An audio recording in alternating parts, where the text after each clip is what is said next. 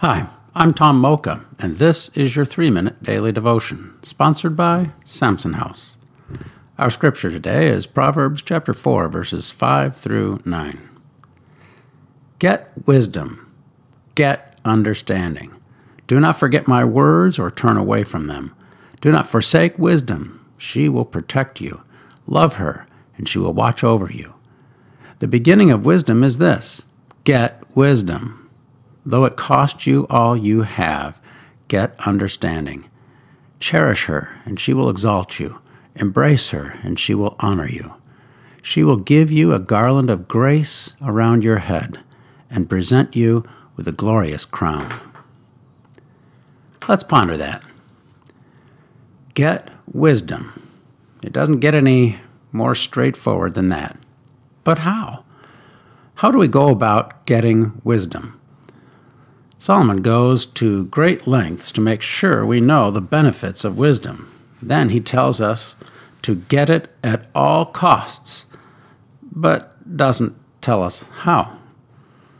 One answer to finding wisdom is found in Solomon's father David's Psalms.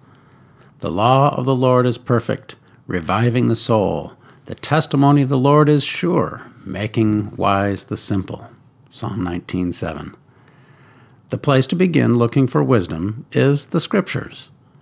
Later on in Proverbs, Solomon writes, "The words of his mouth are as deep as waters. The fountain of wisdom is a gushing spring." Proverbs 18:4. Another place to look for wisdom is prayer. Solomon prayed for wisdom, and God granted it to him. 1 Kings 3:11. Daniel prayed for wisdom too. Daniel 2:23. Paul prayed for wisdom for the church, Colossians 1:9 and Ephesians 1:17. And James said it plain and simple: "If any of you lacks wisdom, let him ask God." James 1:5. And finally, wisdom can be found in understanding our limits. The psalmist wrote in Psalm 90, verse 12, "So teach us to number our days, that we may get a heart of wisdom." And of course, it helps to remember the beginning and the end. Jesus is the wisdom of God. 1 Corinthians 1:24 and 30. How can we pray about that?